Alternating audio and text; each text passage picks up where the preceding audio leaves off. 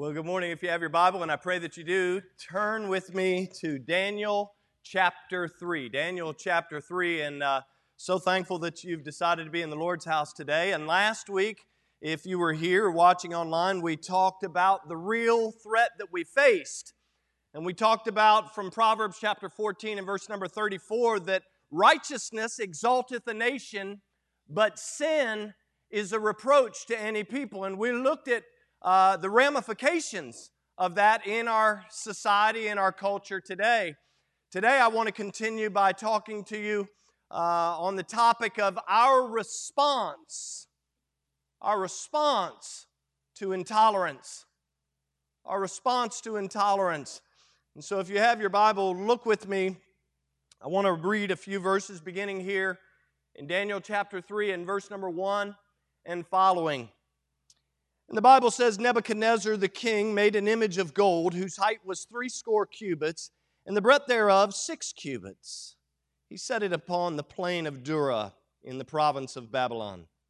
Then Nebuchadnezzar the king sent to gather together the princes, the governors, the captains, the judges, the treasurers, the counselors, the sheriffs, and all the rulers of the provinces to come to the dedication of the image which Nebuchadnezzar the king had set up. Then the princes, the governors and captains, the judges, the treasurers and counselors, the sheriffs, and all the rulers of the provinces were gathered together unto the dedication of the image that Nebuchadnezzar the king had set up. And they stood before the image that Nebuchadnezzar had set up.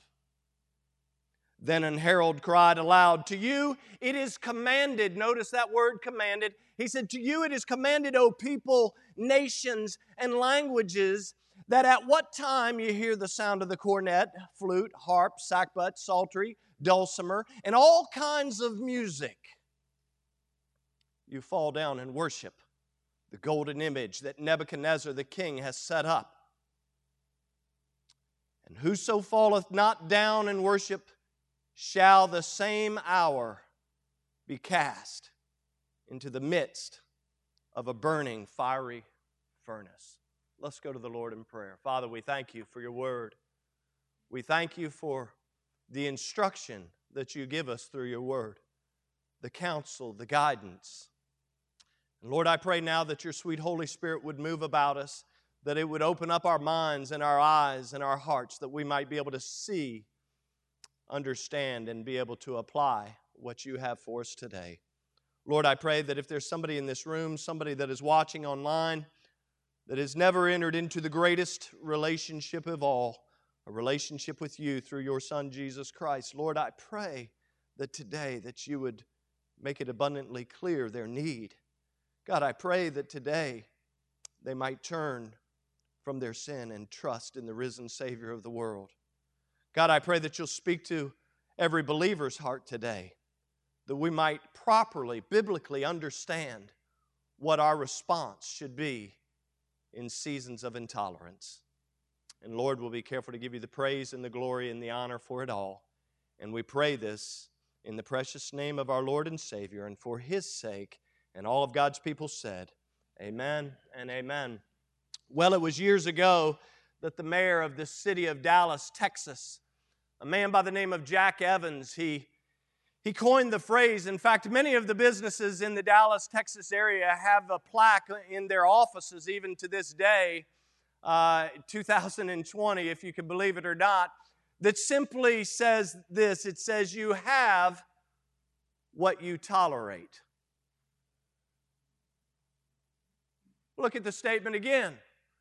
I believe Jack Evans was right. He said, you have what you tolerate. And when we think about it, this statement is true in every facet of life. Parents, I saw people pop their head up. So we got some parents in here. I said, parents, and everybody goes, is he talking to me? Parents, when we tolerate, and I say we because I'm right there with you, I'm a parent. When we tolerate children who talk back to us, when we tolerate poor behavior, when we tolerate children who disrespect us, we reap what we sow. Just a little fun fact for you, parents. Teachers, and heads popped up because we got a lot of teachers. Teachers, when you tolerate poor performance and behavior in the classroom, your class, your team, if you please, and I'll get on coaches here in a second, Taryn, your class will truly be impacted. Coaches who tolerate sloppy practice and think that they're going to win, I got news for you. You will not win. You will have sloppy play when it comes to the field of play. See, what we tolerate is what we have. Jack Evans was right. And honestly, the tragedy that I see today in 2020 in our homes and in our churches and in this country, if you please, is that we are getting today what we have tolerated yesterday. Are you awake? Do you think that 2020 is much different than what we find in Daniel chapter 3 in Babylon? Oh, my friends, it's very, very similar. As we look at this story, oh, listen, today, all we hear is the cry for tolerance. I pass bumper stickers all the time that say coexist, be tolerant, and on, and it go. And I've seen some bumper stickers, quite honestly, that make my stomach turn and make my heart ache.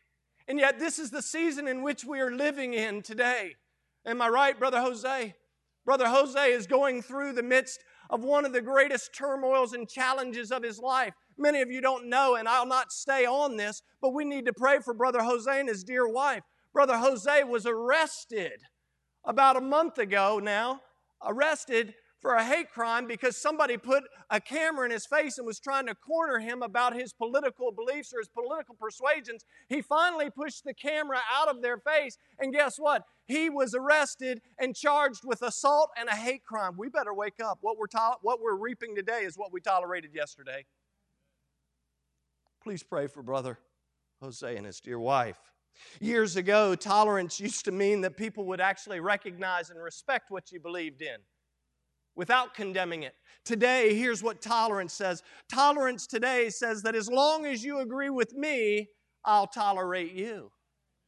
And yet today, oddly enough, the ones who cry out the most for tolerance are the least tolerant of all. Oh, be tolerant, be tolerant, be tolerant. Well, I believe this way. You're a hypocrite, you're a bigot, you're a racist, you're a sexist, you're a xenophobic, whatever and whatever, whatever. Sorry, that's not in my notes. It used to be that when you and I shared the love and the truth of the gospel with someone who might not agree, here was their cry. They would say, well, prove it, because I just don't believe that, and do something other than using the Bible. Quit using circular reason. Prove that Jesus exists. Prove that God is the creator of the heavens and the earth. Today, when we share the love and the truth of the gospel, people scream at us and say, what right do you have to tell me this? You're hateful. You're a bigot. Leave me alone. This is what tolerance looks like today, if you please. Sadly, the truth that God so loved the world that He gave His only begotten Son, that we know this from John 3:16, has been replaced with Matthew chapter 7 and verse number 1, which basically says, judge not, that ye be not judged. Today, we're living in an anti-Christian culture, if you have not figured that out yet. We're living in an anti-Christian culture that continues to tolerate everything except for the Word of God and Christianity. And soon and very soon, they're coming after you. Soon and very soon, they're coming after me. Soon and very soon, they are coming after this church. We better stand up while we still have the opportunity. My predecessor used to say all the time, you better stand for something or you'll fall for everything. And he was right then and he's right now. Oh, but Pastor, how do we respond to intolerance? What should we do? Well, the minds of our children are being indoctrinated. Our college students, their minds are being indoctrinated with this idea that there are no moral absolutes anymore, i.e., the reality is that there's no moral truth. That's what they're being taught. Cannot know truth because there are no moral absolutes. In fact, whatever is truth to me may not be truth to you, and your truth is not my truth. That's what they're being taught. In the midst of the most chaotic times in history, churches and Christianity are now being told what, when, and how we can go about worshiping the Creator, Sustainer, and Savior of the world. We're being told that only a certain amount of us can gather together because of a virus. We're being told that we wear a mask now, we don't wear a mask then. We wear a mask here, we don't wear a mask then. You go here, but you can't go here. You can go to the liquor store, by the way. And you can go to all kind of houses of ill repute, but you better not go to the Lord's house. Oh, we better wake up. How do we respond to intolerance? Oh, it's something that's very, very needful for today for us to consider. And so what are we to do? How should we respond? Well, this morning, I believe that we would do well to revisit the lessons that we find right here. Can you imagine that God gives us some lessons on how to respond to intolerance in 2020 right here in His Word? Right here in Daniel chapter 3. I think we would do well to revisit these lessons because we see the response of 3 Hebrew boys, the victory of Shadrach, Meshach, and Abednego that we read about here in Daniel chapter 3 should not only serve to comfort us and encourage us, but it should serve, my friends, to challenge us. This passage of Scripture should serve to challenge us as we face our season of increasing intolerance. Truly, it's a story of faith over fear. It's a story of conviction triumphing over compromise. It's a story, if you please, of courage triumphing over cowardice. And so let's dive in. If you're a note taker, and I pray that you are, so that you might remember what the Word of God has to say to this church today, that you might put this down. As believers, we should respond to intolerance, number 1, with conviction. We better stand up and be people of conviction, people of the Word. One of the many realities of our faith is if you haven't been tested, you will be tested. Anybody going through a season of testing? If you haven't been tested, you will be tested, I can assure you. And at this point, if you remember as I was reading at this point in our text, look over at verses 1, 2, and 3, you can see that Nebuchadnezzar, he's made this image of gold. And by the way, this gymnasium, just for context, so that we get a picture of the size of this golden image, it's not some little golden calf. It's the size. This gym is about 100 feet long. And so you go to about right here, about where you guys are sitting right here, Shelley, about right there, all the way down. This is how wide it is, and then go up another 90 feet. It's 90 by 90. It's a big wall, if you please, an image of gold. And he set out the decree. Now, someone said, well, I don't believe Nebuchadnezzar made it. No, I don't believe that he made it with his own hands, but he said, so let it be written, so let it be done. He gave the authority and the order for it. And so they put this image up, and he sets it up in the plain of Dura and has all the people, all nations and tongues and languages. He says, hey, listen, when you hear the music, when you hear Brother Brian playing on the piano, you better bow down and worship it. When you hear Taylor strumming the guitar, Mark playing the bass, and Gordon the guitar, you better bow down and worship that image. This is the command. By the way, verse number 4 says it was commanded. It wasn't a, hey, if you feel like it, on Mondays, you better bow down. It was like whenever you hear the music, you better bow down and worship this golden image. Look in our text in verse number 6. The Bible says that anyone who doesn't do it will be cast in the midst of the burning fiery furnace. If you drop down to verse number 8, verse 8 reveals that when things like this happen, it's a reminder. In fact, I put it in my Bible out here to the side, in the spine. I wrote down, somebody is always watching. Somebody's always watching. When the king put out the command, the Chaldeans are watching. And they go to Nebuchadnezzar, and you know the rest of the story. They start accusing the Jews. Well, who are the Jews? You got about 10,000 Jewish boys, little Hebrew boys that have come in to be trained by King Nebuchadnezzar. They think, hey, we'll put them through this regimen, and then maybe they'll be good, and they'll be good servants to us. Notice what verse number 12 says. Here's what they do. They go to the King Nebuchadnezzar in verse 12. They say, there are certain Jews, now notice this next phrase, whom thou hast set. They say, hey, king, guess what? It's your fault. Remember back in Daniel chapter 2. By the way, in Daniel chapter 2 and verse number 49, King Nebuchadnezzar, after Daniel interprets the dream, by the way, the king has a short memory span. He's got a short memory span because in verse number 47, he says, there's no God. He's like, Daniel's God is a God of gods. He is a Lord of lords, lowercase l and lowercase g. He says, this is who Daniel's God is. And Daniel says, hey, I'd like to promote my Hebrew buddies here. And the king does it. promotes him over the province of Babylon. So notice what the Chaldeans say. They say, hey, there are certain Jews whom thou hast set over the affairs of the province of Babylon, Shadrach, Meshach, and Abednego. These men, they're very specific in their claims. They say, these men, O king, have not regarded thee. Notice that phrase. He says, essentially that phrase means they have ignored you. They have ignored you. Your servants, the ones that you put in charge, have ignored what you have told them to do. And this is what they say. He said, they have not regarded thee, nor they serve not thy gods, nor worship the golden image which thou hast set up. You see, the reality is that Shadrach, Meshach, and Abednego, they stood out. They stood out. Not because the Bible doesn't say they stood out because they were good looking or they weren't good looking. It didn't say they stood out because they were tall or short, heavy or skinny. It says that they stood out because they would not bend the knee. They were convicted. They were men of conviction, if you please. They would not bend for the sake of convenience. My friends, in 2020, it's easy to give in to convenience. It's very easy to give in to convenience. I can tell you this, and I know we have some folks that are at home and they're concerned about safety protocols, and I appreciate that. But I can tell you that on March the 15th, when we stopped meeting on campus for a while, and the first few weeks, Colby will remember in the sanctuary where I sat at a table, that was very hard looking into a camera and talking to a camera that had no facial expressions. By the way, even if you have a bad facial expression, at least it lets me know something, right? Even if you never smile, you never say amen, you're just like,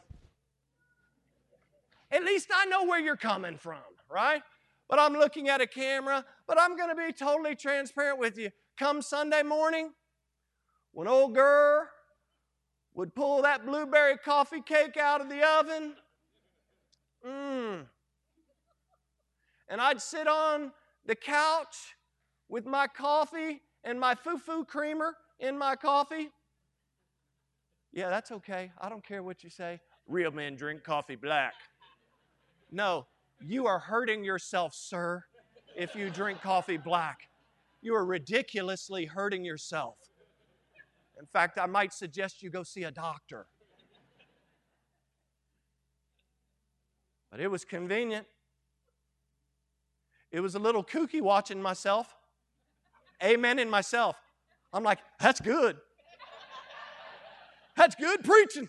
I said, babe, rewind it. Listen to that preacher again. He said something good. She's like, oh my gosh. It got real easy, didn't it? I thought, man, pastoring in 2020 seems to have taken a turn for the better. I'll just lay back and take thine ease. It's real easy to give in to convenience.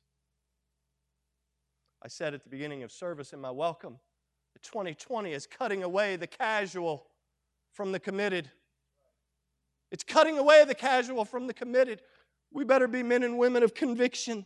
You see, these young men, they did not give in to unbiblical dictates of their day. When they heard that they were to bow down, they said, no, we're not going to do it. You see, because we're governed by another inner principle. It's called God and His Word.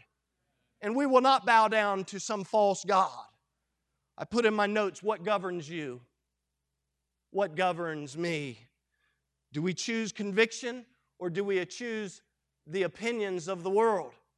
You see, because in this text, all I hear about are 3 Hebrew boys that wouldn't bow down. The Chaldeans were very specific in their charge of Shadrach, Meshach, and Abednego. So that tells me that I got 9,996, because I take Daniel out, other jokers who are bowing down to music out of the Hebrew boys that came to Babylon. Oh, do we choose conviction or do we choose the opinions of the world? Nebuchadnezzar, verse number 13, look at it, it says that he was full of rage and fury. And he says in verse number 14, he's beside himself. He says these words, Nebuchadnezzar spake and said unto them, is it true? Is it true what the Chaldeans said? Is it true, O Shadrach, Meshach, and Abednego? Do not ye serve my gods? nor worship the golden image which I have set up. In other words, he's questioning the level of their conviction. By the way, the world is doing that to you and me right now. They're testing us. They're testing to see if we're going to be convicted about the things that we say that we believe contained within the Word of God. Oh, I know it's hard. Pastor, I just don't want to ruffle any feathers. I didn't say anything about ruffling anybody's feathers. I said we better be convicted. We better be men and women of conviction. I didn't say you have to go out and be a hate monger. I made that very clear last week. Oh, public opinion had swayed the rest of the crowd to fall down and to worship a false idol. But the personal opinions of these were not moved. They stood for God based upon the deep-seated conviction that He and He alone was supreme in authority and power. They believed that He was and is the creator of the universe. And they said, we cannot bow down to that golden image. In verse number 15, Nebuchadnezzar gives them another chance. I love the graciousness of Nebuchadnezzar. He gives them another chance. I believe he has a little bit of a flashback to Daniel, and he gives them another chance in verse number 15. He says, now, if you be ready. He says, all right, come on. We had a good time here. You guys made your point. Listen, I get it. Hey, congratulations. You guys made a statement, and everybody has seen that you are young men who really believe in God. But now, if you be ready, watch what he says. If you be ready, that at what time you hear the sound of the cornet, the flute, the harp, the sackbut, the psaltery, the dulcimer, and all kinds of music, that you fall down and worship the image which I have made. He says, it's going to be okay. He says, if you do now, we've had playtime, guys, and now if no muss, no fuss. He says, I'll not punish you. If you'll do what we've told you to do, it's going to be okay. But notice the very next word. But. He says, but if you worship not. By the way, the verse before this tells that in verse 13, he was full of fury and rage. So this is what he's still got roaming around. He says, but if you worship not, you shall be cast the same hour into the midst of a burning fiery furnace. And oh my goodness, look what he says. And who is that God? What kind of God do you think you got is what he's saying. I'm paraphrasing. This is the GC version. He said, what kind of God do you think is going to be able to deliver you out of my hands? I'm the king. This is my domain. And when I tell you to bow down, you better daggone bow down in 2020. When I tell you to do what I tell you, you better daggone do it, or guess what? You're going into the fiery furnace. And who do you think your God is that's going to stop me from doing what I'm going to do? Now, that was a longer paraphrase than I had originally intended. I'm sorry I got a little carried away. I think back in Mark chapter 8. You see our Lord and Savior. He was today in 2020, all I hear is about this poll and that poll. I'm tired of polls. In Mark chapter 8, in Matthew chapter 16, but it's Mark chapter 8, in verse number 27, you see our Lord and Savior, He took a public opinion poll too. When He looked at His disciples, and He said, whom do men say that I am? You remember they gave Him some answers in the very next verse. See, He took a public opinion poll. And after His disciples answered Him, He said, now I'm going to take a personal opinion poll. You've told me what they say. I want to know what you say. And you know what? In verse number 29, He says, but whom say ye that I am? And I think that in 2020, He's taken a personal opinion poll. He's saying, guess what? Who do you say I am? I know that the culture is anti-Christian. I'm not asking them. I'm asking every blood-bought believer of Jesus Christ. I'm asking you, whom do you say that I am? Oh, we better be men and women of conviction. Oh, listen, in the season of delusion and unrest, I believe that He's asking us the same thing, and what we believe and why we believe it is so critical. To be sure, you and I are at the crossroads. We're at the crossroads of conviction and convenience. And I put in my notes, what will our convictions say about Jesus Christ? Will they cause us to stand, or will we bow beneath the weight of public opinion? Well, Pastor, everybody else is doing it. Everybody else is decided, listen, we're just going to do our own thing right now. And I know that you want to start Awanas back up. And I know that you want to start Wednesday night Bible studies back up. And I know that you want the choir to sing. And I know that you want us to serve the Lord with gladness and come into His presence with thanksgiving. But the crowd says that it's too unsafe to do it.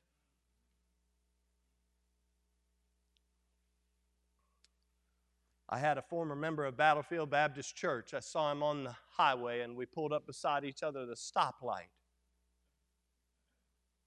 And I looked over at him, and he looked over at me, and he said, "Hey, man, how's it going?" I said, it's going. And he says, "I went to the church where I now go."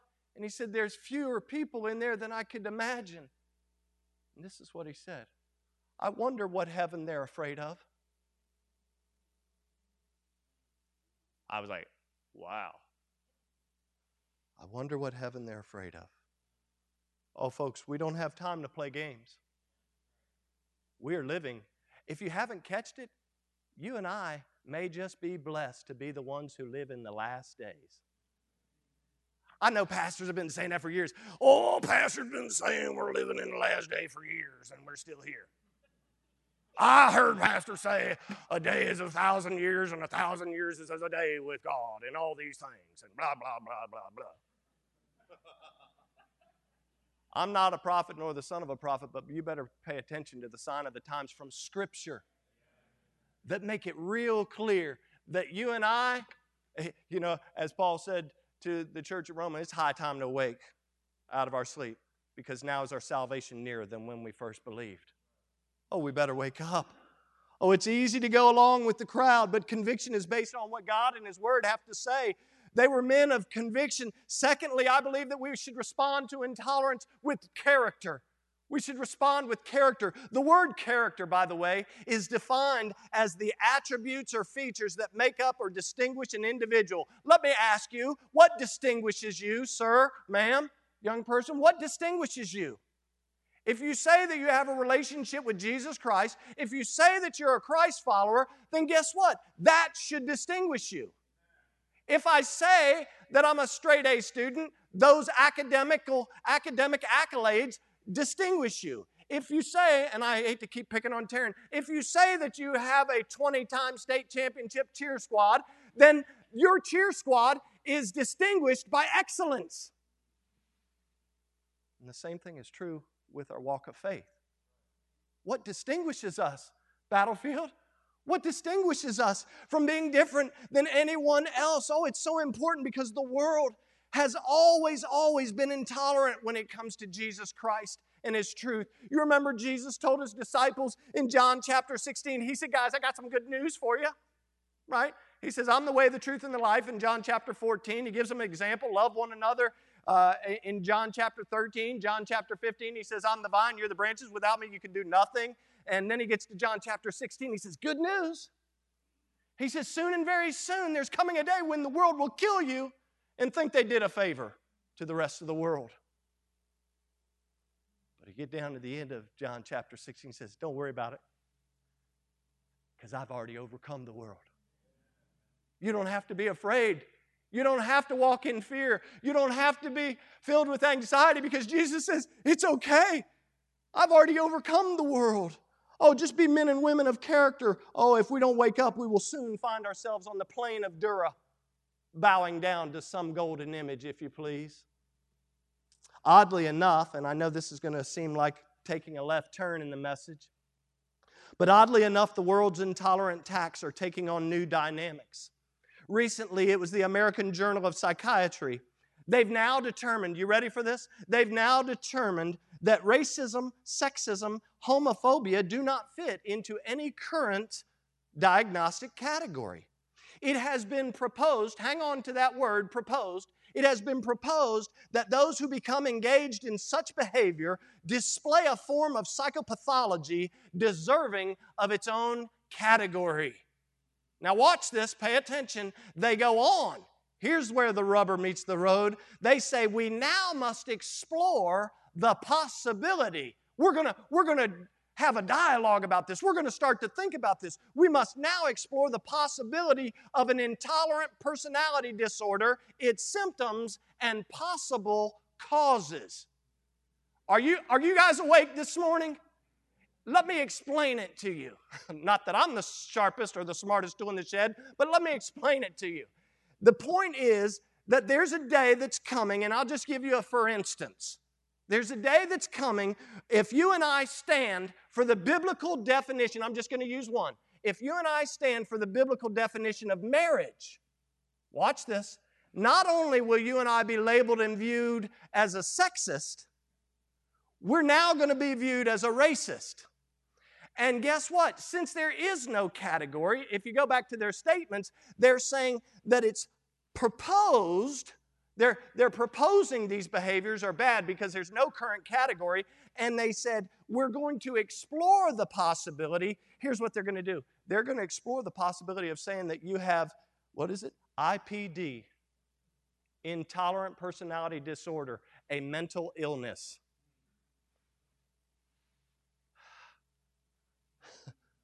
How do we respond to intolerance? You stand for traditional values in marriage. Mike, you now have IPD. You have a mental disorder. Guess what happens if you are diagnosed with a mental disorder? You can't own a gun. Oh, by the way, you got a government job? You can't hold that job because you have a mental disorder.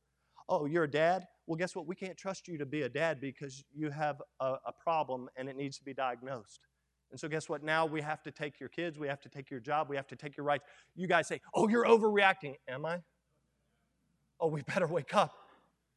We better stand up, battlefield. We better be men and women of conviction. We better be men and women of character. Oh, listen, today the philosophy and intolerance of the world tells us that we are the ones who are intolerant unless we bow down in the so-called plain of Dura to the whims and the ways of the world. But last week I told you that the wisdom of the world is foolishness with God. Someone else has said this. They said the decisions we make will be governed by one or two things, either inner principle or outer pressure. Think about the story of Shadrach, Meshach, and Abednego. That will either be determined by inner principle or outer pressure. That is, either by the Word of God or by the world's system of thinking. But what I see in our text is that Shadrach, Meshach, and Abednego did not give in to peer pressure, the idea of what others were doing, and they did not give in to fear pressure, what they were told they had to do. They said, no, I'm not going to be able to do it. Their yea was their yea, and their nay was their nay. They said, we're not going to bow down. They were young men of character who lived according to their convictions. Just like Moses had told the children of Israel in Deuteronomy chapter 8 and verse number 2, Shadrach, Meshach, and Abednego understood that God was sending them through a time of testing, that God was testing their faith. And notice again in verse number 14, Nebuchadnezzar asked them, he says, oh, is it true? He says, please, you guys, please tell me this isn't true. He says, but I'm going to ask you one last time, is it true that you guys are not going to worship this golden image? The verse literally brings us face to face with the question of civil disobedience. Lest you didn't think I caught that. It brings us face to face with civil disobedience. Now, I understand, listen, what Romans 13:1 tells us by saying that it says, let every soul be subject unto higher powers.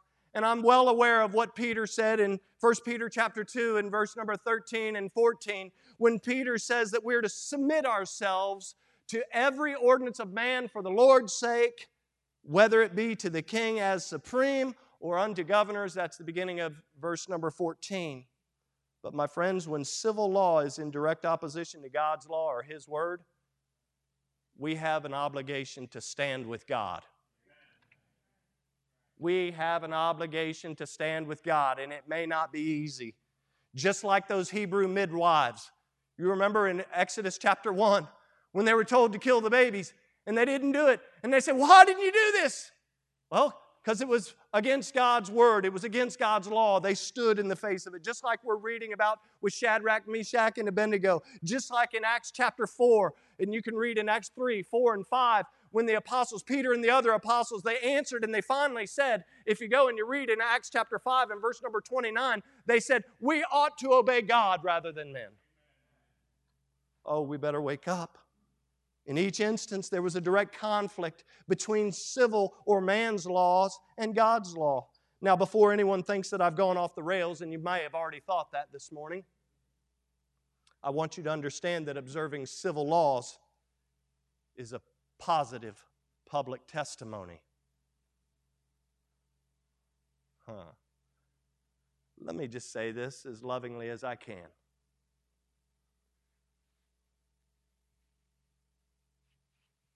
If I can get it out. Oh, what's he going to say? What is he going to say? And I don't like what he's going to say. Well, let me just say it as lovingly as I can say. This does not keep me from worshiping God. But I don't need it to worship God either. It goes both ways. Some are saying, you got to wear it, you got to wear it. Like I said last week, somebody said, are people really angry about that? Chuck and I were talking about that, really angry? Yes, they are. And I get to hear it all the time. Both sides. I get to referee. It's a lot of fun. It's the best. Wearing this or not wearing it does not keep me from worshiping God. I worship Him in spirit and truth. Oh, listen. We better wake up and stop concerning ourselves with frivolous things. The kingdom of God is moving on. We're marching on. You might as well, as my predecessor said, enjoy the trip because this train's moving on. Oh, listen, we better be men and women of conviction and character. Oh, by the way, I didn't even think about this, but I got it in my notes. Do you know that Hananiah, Mishael, and Azariah, they didn't say anything about their names being changed to Shadrach, Meshach, and Abednego. Why do you think that is? Because changing their names was not a problem. It did not violate God's word or God's law. But they did not tolerate being told to bow down to a golden image. Let's make sure our attitudes, our words, our actions are based on the Word of God and not personal preference. Because if we don't, then we're no better than the crowd who think it's okay to bow down when God says, no, you shall have no other gods before me. Oh, listen, we better be men and women of conviction and character. Verse number 16, look at it. The Bible reveals to us that these three young men were absolutely men of character. Notice what they say. They say, oh, Nebuchadnezzar. They said, we are not careful to answer thee in this matter, which, by the way, leads us to our very next response, which is to be men and women of courage. We have to be men and women of conviction and character, but courage, because if you go on, you're going to find that just like they were, you and I are being tested in this season that we're living in, and we need to respond with courage. Notice verse 17 and 18. And guys in the back, I'm going to hold on verse 17 once we finish because I want to point out something. Notice verse 17 says, if it be so, our God whom we serve is able to deliver us from the burning fiery furnace, and He will deliver us out of thy hand, O king. Now, by the way, look at verse 17. It says, if it be so, our God. In other words, they literally tell Nebuchadnezzar, you are not our God. Your image is not our God. They say, if our God, it says, if it be so, our God whom we serve. By the way, do you serve God? Because Nebuchadnezzar was just faced with the testimony of Shadrach, Meshach, and Abednego, and they said, hey, listen, our God whom we serve. Got news for you. He's able. He's more than able to deliver us. But notice verse 18. It says, but if not, be it known unto thee, O king, that we will not serve thy gods nor worship the golden image which thou hast set up. Listen, learning to live with courage isn't something that we simply say. It's something that we must do. Verse number 18 indicates that their faith in God was not based on His performance, but based on His greatness, because they say, listen, but if not, They're like, we don't care. We believe that He's able, but if He doesn't, it doesn't matter because our faith is not based on what He will do, it's based on who He is. We don't have to get in the fire to tell you that our God is able to do it. But if that's what you choose, O King, if you choose to put us in the fire, if you choose to condemn us for standing, then it's okay. We're going to be men of courage, and we'll go into that fiery furnace. Today, as we seek to respond to the intolerance that surrounds and swirls around us, the issue isn't God's ability. My friends, He is able to do exceeding abundantly above all that we could ever ask or think, as Ephesians 3:20 tells us. But that's not the issue. The issue is what our conviction and character say about us and the God we serve. Think about Job. He had it all. He had it all, and God allowed Satan to tempt, and then devil, you know the story, comes back to him, and he says, well, you didn't allow me to touch him. God says, touch him, but you can't kill him. You remember what Job says? He says in Job 13:15, he says, though he slay me, yet will I trust him. Esther, in her closing proclamation in Esther 4:16, she said, if I perish, she's telling them that she's going to go to the king, which was forbidden. She says, but if I perish, I perish. I think about David, even as he runs to face Goliath. He's running across the battlefield. He's already told his brothers, is there not a cause? This crazy giant has defied our God for 40 days straight, morning and night, and you guys are sitting over here eating crumpets and tea. Is there not a cause? And as he runs to face Goliath, you remember 1 Samuel 17:47, Battlefield Baptist Church, he said, the battle is the Lord's. In each instance, Job, Esther, David, and others, they weren't looking or seeking God's hand. They were seeking to worship His face, the greatness of God. They were acting in courage. Oh, we better respond to intolerance with courage. And then I close the message. We better also be men and women of consecration. In verse 21, look at the Bible. Nebuchadnezzar, he doesn't get the answer that he wants. And in verse 21, the Bible says, then these men were bound in their coats, their hosen and their hats, and their other garments, and were cast in the midst of a burning fiery furnace. They couldn't get out if they tried. And by the way, I would submit to you that they didn't want to get out. They're bound and they're thrown into the fiery furnace. They were willingly yielding themselves to God for His glory. And as they entered that furnace, I can only imagine that in their mind's eye, they were reflecting back. Yes, praise the Lord. They were reflecting back out of the mouths of babes. They were reflecting back on the promise of God to Isaiah. You remember in Isaiah chapter 43 and verse number 2, God said, when thou walkest through the fire, thou shalt not be burned, neither shall the flame kindle upon thee. Oh, I imagine Shadrach, Meshach, and Abednego willingly said, bound me up. Throw me into the fire. I'll never bow down to your golden image, Nebuchadnezzar. If this is your desire, then you go ahead and you do what you must do. It's a crazy season of life then, and it's a totally chaotic season of life today. But none of us are immune to the trials of faith. And Jesus reminds us in Matthew chapter 5 and verse 45 that our Heavenly Father sends the rain on the just and the unjust. Paul was stoned and left for dead in Lystra. In 2 Corinthians 12, we find out that he had a thorn in his flesh that continued to plague him throughout his life. Peter was tracked down and Peter was crucified upside down for the cause of Christ. Hebrews chapter 11 and verse 37 speaks of those who were sawn asunder for their faith. Oh, my friends, we must be men and women of consecration because sometimes deliverance, watch this, from the fiery furnace isn't as significant as deliverance in the fiery furnace. See, a lot of times we pray, God, don't let this happen. Don't let this happen. God, I can't handle it. I'm not strong enough. And God says, no, you get in the fire because I'm going to refine you as gold. It's a time of testing and you're going to come out as pure gold. I gave this to Larry the other day because Larry is an esteemed scholar from the University of Richmond, master's in business. I told Larry, I said, Larry, I want to give you a math test. And I want to give you the math test now. How many went into the fire? How many did old Nebuchadnezzar see? Yeah, because look at verse 25. I'll show it on the screen. Verse 25, he answered and said, Lo, I see 4 men loose walking in the midst of the fire, and they have no hurt, and the form of the fourth is like the Son of God. Now let's follow our math equation up. I got the accountant sitting front row. Boy, I got accountants everywhere on the front row. 3 went in. Nebuchadnezzar sees 4. And how many came out without even smelling like smoke?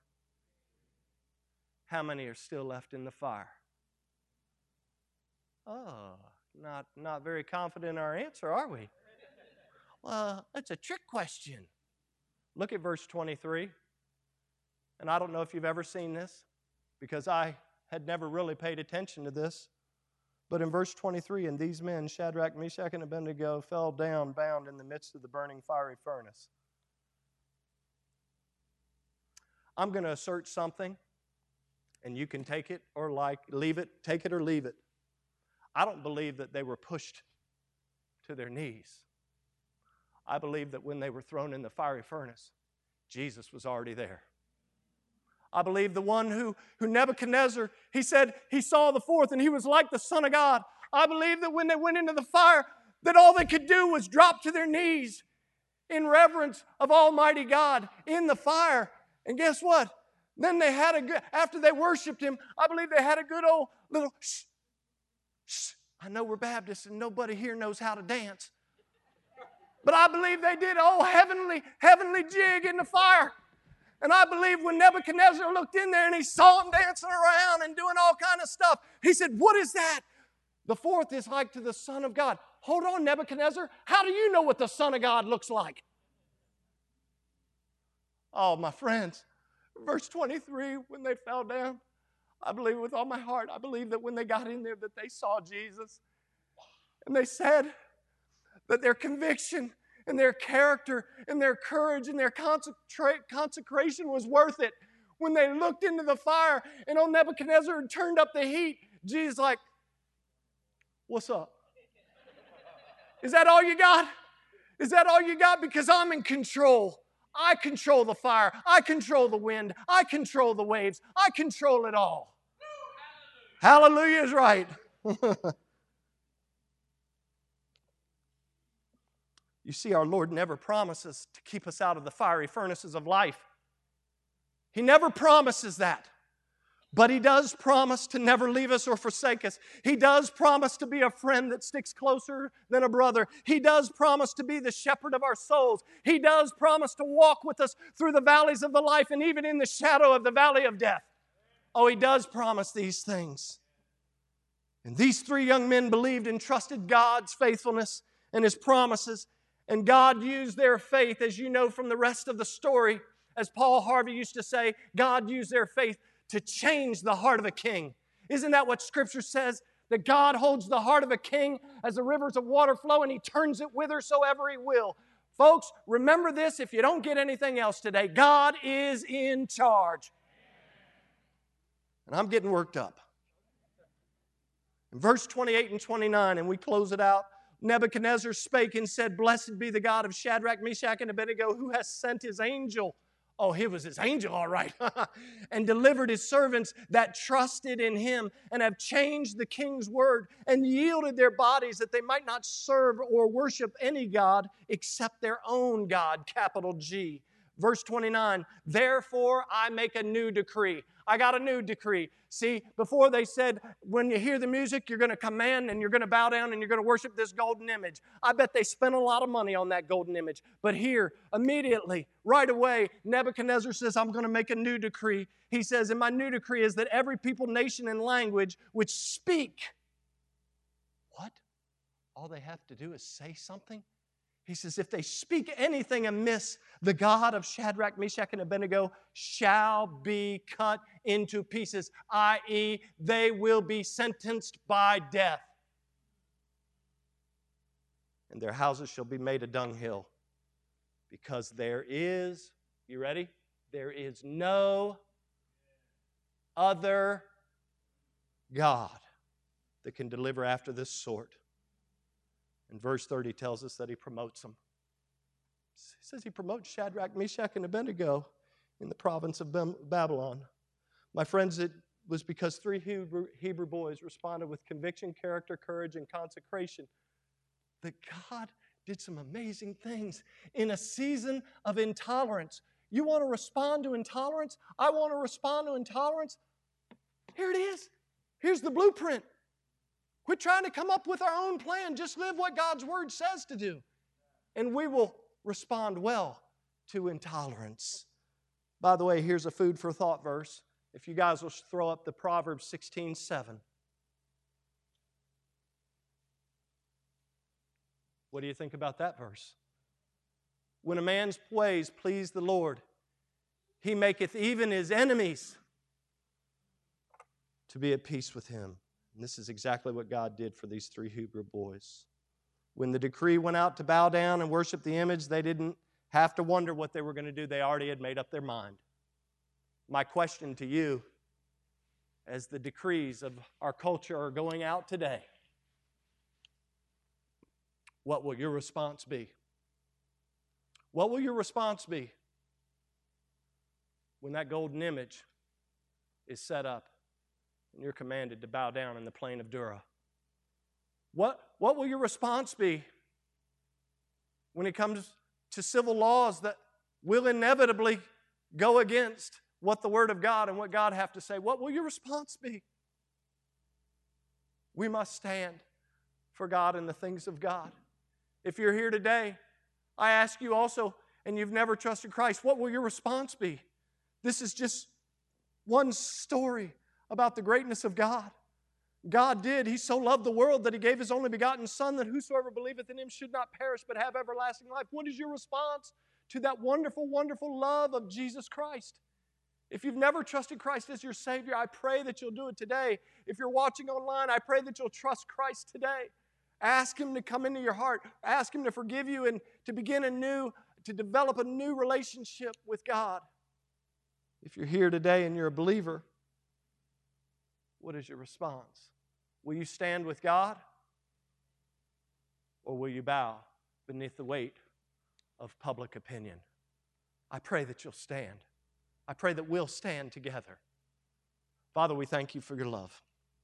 We thank You for Your goodness.